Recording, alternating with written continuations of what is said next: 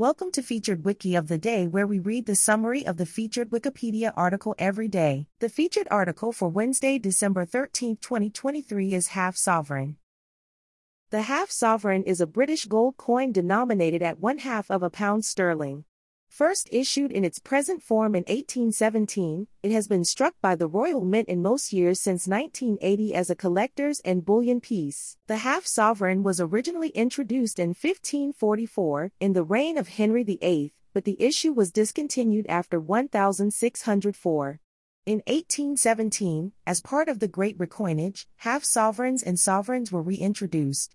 Until it was discontinued as a currency coin in 1926, the half-sovereign was struck in most years and circulated widely. In addition to being coined in London, it was struck at the colonial mints in Australia and South Africa.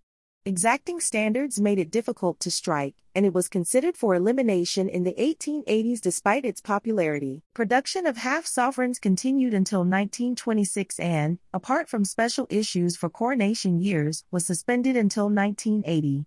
Since then it has been struck for sale by the Royal Mint, although it does not circulate. In addition to the portrait of the reigning monarch, the coin features in most years an image of St. George and the Dragon, designed by Benedetto Pistrucci, first used on the sovereign in 1817 and the half-sovereign in 1893.